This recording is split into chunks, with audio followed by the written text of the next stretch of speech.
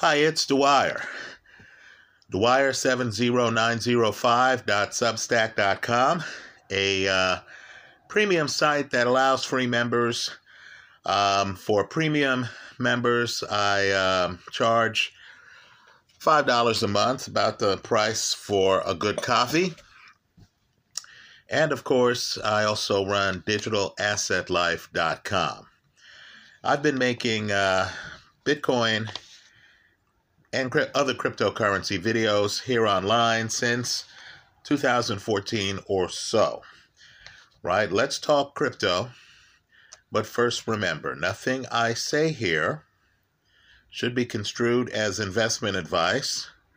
Right? I need for each of you to just view videos such as this one, which is free, at Dwyer70905.substack.com. As just a jumping off point where you can do the research, verify the numbers, see the size of the market involved, and just imagine the profit-making opportunity for the crypto we're discussing. Remember, the opinion you should follow should be your own. Just consider this video to be a second opinion from a complete stranger online. Now, right now, because of Russia's invasion of the Ukraine, some member countries of NATO are trying to deprive Russian banks from access to the SWIFT system. Right now, SWIFT allows banks to make cross-border payments. Right? SWIFT is spelled S-W-I-F-T. I encourage everyone to look it up. Now, SWIFT is evolving. They now use the SWIFT GPI. Understand the size of the market. In 2019, SWIFT GPI transferred more than 77 trillion, with a T, $77 trillion across borders. Understand the growth of the market. The 77 trillion is almost twice the $40 trillion that were transferred the preceding year, 2018. Now, here is the problem. SWIFT is expensive, and it takes time. RippleNet, which uses the cryptocurrency XRP, is much faster. It's much cheaper. It is disruptive technology. Now understand, to try to match the superiority of RippleNet, a more modern system that allows for much faster settlement times, SWIFT is moving to the ISO 20022 standard. Again, it's the ISO 20022 standard. But what I want people to consider is the fact that Ripple, XRP's parent company, is now a part of the ISO 20022 standards body. In other words, an investment in XRP would have you not only participating in a fast-growing, multi-trillion-dollar market, but it would also provide you with a hedge on the evolving technology being used by RippleNet's SWIFT competitors.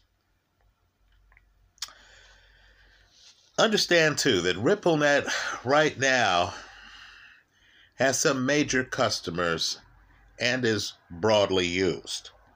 Right? Some major banks, Banco Santander, for example, huge bank. Let me repeat that. Banco Santander uses RippleNet, which is already used in more than 55 countries, and which has, in terms of the fiat currency that it can be transferred cross-border for, it already has 120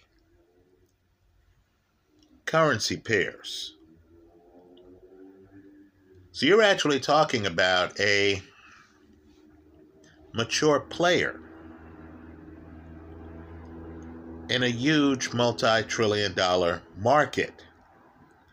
As you think about all of the cryptos in the cryptoverse, just understand, in my opinion, this is one of the cryptos with the biggest opportunity.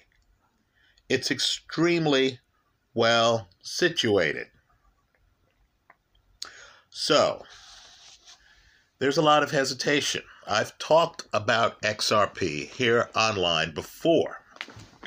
And of course, people are panicked by the SEC lawsuit against XRP, right, against Ripple. The claim is that XRP is a security which should have been registered. Right now, what I want people to realize is that that lawsuit is hotly contested, and certain rulings in that lawsuit have gone Ripple's way. In the comment section of this YouTube video is a link to a letter written within the last 3 days to the court by Ripple's counsel, the law firm of Cleary Gottlieb, very well-known law firm, right? And of course, they're advising the judge that the SEC's attempt to get a reconsideration of a ruling against the SEC made by the court should not be reconsidered. In other words, the SEC understands that they've lost some key rulings in this case, specifically a ruling that the Ripple Group will be able to get emails from the SEC that discuss the fact that a high-ranking SEC official did not believe that Ethereum was a security, and of course discusses the thought process behind that conclusion. Ripple wants you to believe that the same reasoning applies to them, right? Because of course Ethereum, as Bitcoin maximalists will point out, had a pre-mine, was centralized in the early days. Right? So just understand, the SEC is so concerned by the court's ruling that they're trying to get it reconsidered. And of course, Ripple's argument is there's nothing new here. This doesn't qualify for reconsideration. They've alleged no new facts, no new law that wasn't argued before the court's adverse ruling against the SEC. Right? So, here's the long and short of it from this seat. And it's a risk-reward play. You need to understand that regardless of what happens in the SEC versus Ripple case, XRP already has a global footprint. It's international. Much of their market is outside of the United States, in literally a multi-trillion-dollar market. That's the first point. Win, lose, or draw in the SEC lawsuit, XRP will survive. The second point is that this is that rare case that the SEC might lose. And folks, again, from this seat, one man's opinion, and full disclosure, I own some XRP, have for some time.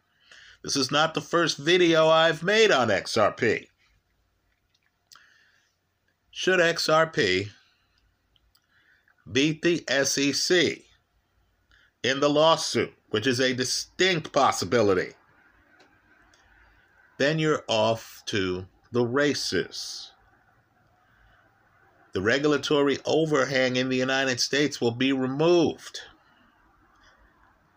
and people will understand just how superior RippleNet is to Swift GPI. So, again, you need to think for yourself. I'm not making investment advice. I'm just telling you what I'm doing. I own some XRP, as controversial as that is.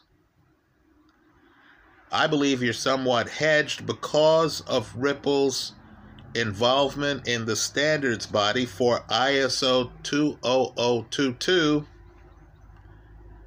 I think the play is a well-positioned one. I don't plan on selling any of my XRP anytime soon. In fact, I believe this coin might be on the launching pad, on its way to very high returns.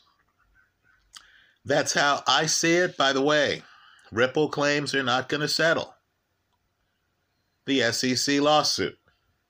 Understand, if the SEC loses their partial motion for reconsideration, and again,